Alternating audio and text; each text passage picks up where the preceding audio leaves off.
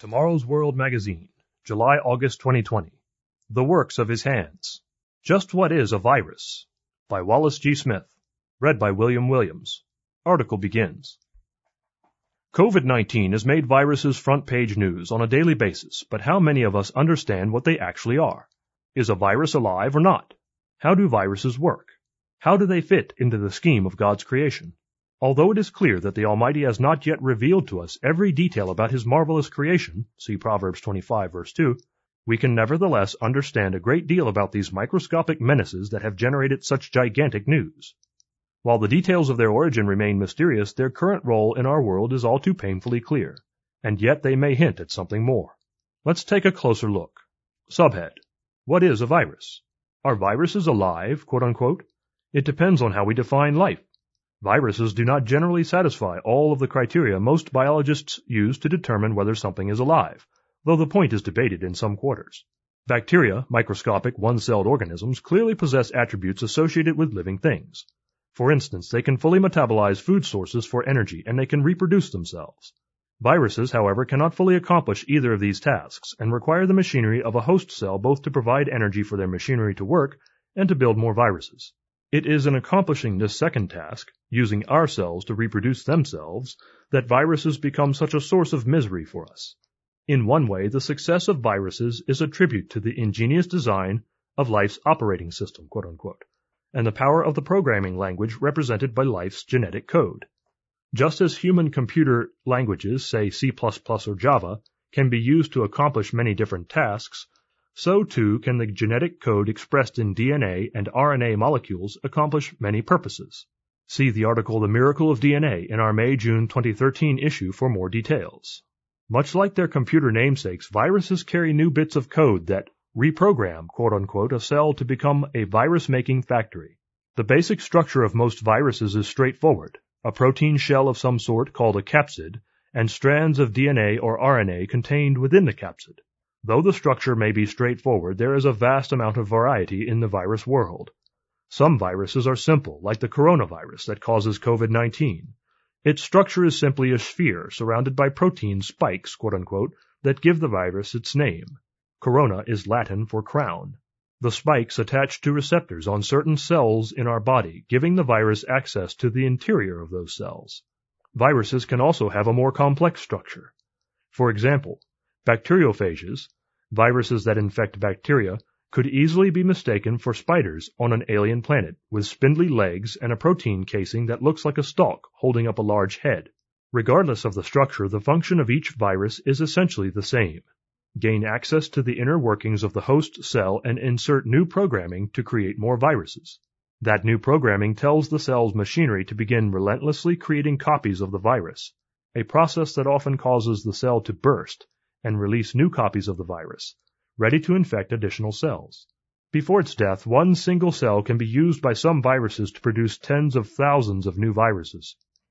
Our immune systems are designed to combat these invaders by capturing and destroying the viruses directly, or by destroying the cells they have commandeered, quote-unquote. More information about our remarkable immune system can be read in our March-April 2018 article, The War Beneath Your Skin, available online at tomorrowsworld.org. Yet the battle between viruses and our immune systems can sometimes cause a lot of collateral damage, and in some cases the most harmful effects of an infection can come from the side effects of that battle. Subhead: Where do they come from? New strains of viruses can arise in many ways. If a host is infected with more than one kind of virus, those viruses' genes can mix and match, quote-unquote, to create a brand new virus. The bodies of pigs, in particular, are optimal biological environments for virus mixing, and the H1N1 swine flu strain that caused a pandemic in 2009 is believed to have been caused by such swapping among human, bird, and pig viruses. That's how viruses mutate. But there is a deeper mystery.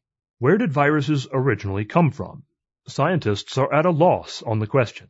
Viruses defy most biologists' attempts to easily or comfortably account for their origins within the neo-Darwinian theory of evolution.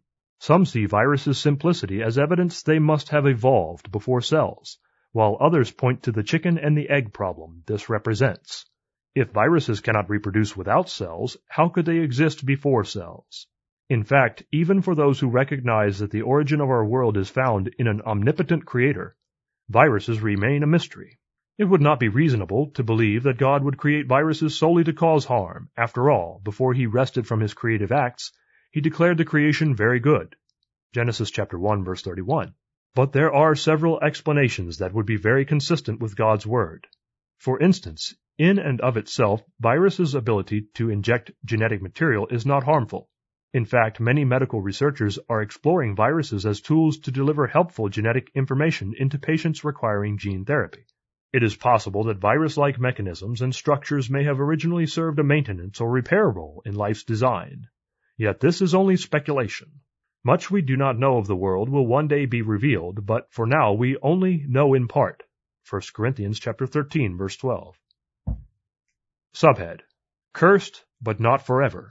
Regardless of what good viruses could have served in the wonderful natural order God created, the curse our first parents brought upon the world with their sin had an impact on all of creation. As God explained to Adam and Eve, the sin-stained world would not be a pleasant one for them.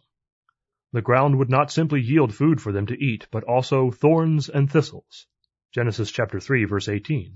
As it became a hostile environment, suffering under the bondage of corruption. Romans chapter 8, verses 20 through 22. A world, in the famous words of Alfred Lord Tennyson, red in tooth and claw. Whatever beneficial purpose viruses could have served in the natural order, they seem to serve that beneficial purpose no longer, at least not without great cost. But the world will not always be filled with pain and suffering. God tells us through the ancient words of the prophet Isaiah that a better time is coming. Predators and prey will no longer be at odds, but will graze peacefully together, and the creation itself will be transformed to experience the peace that now escapes it. Isaiah chapter 11, verses 6 through 8. Of this time the Eternal One declares, They shall not hurt nor destroy in all my holy mountain, for the earth shall be full of the knowledge of the Lord as the waters cover the sea. Verse 9. The day is coming when infectious waves of virus-borne diseases will yield to the spread of something far more powerful, healing and hope from the throne of God and the Lamb. Revelation chapter 22, verses 1 through 3. May God speed that day. Article ends.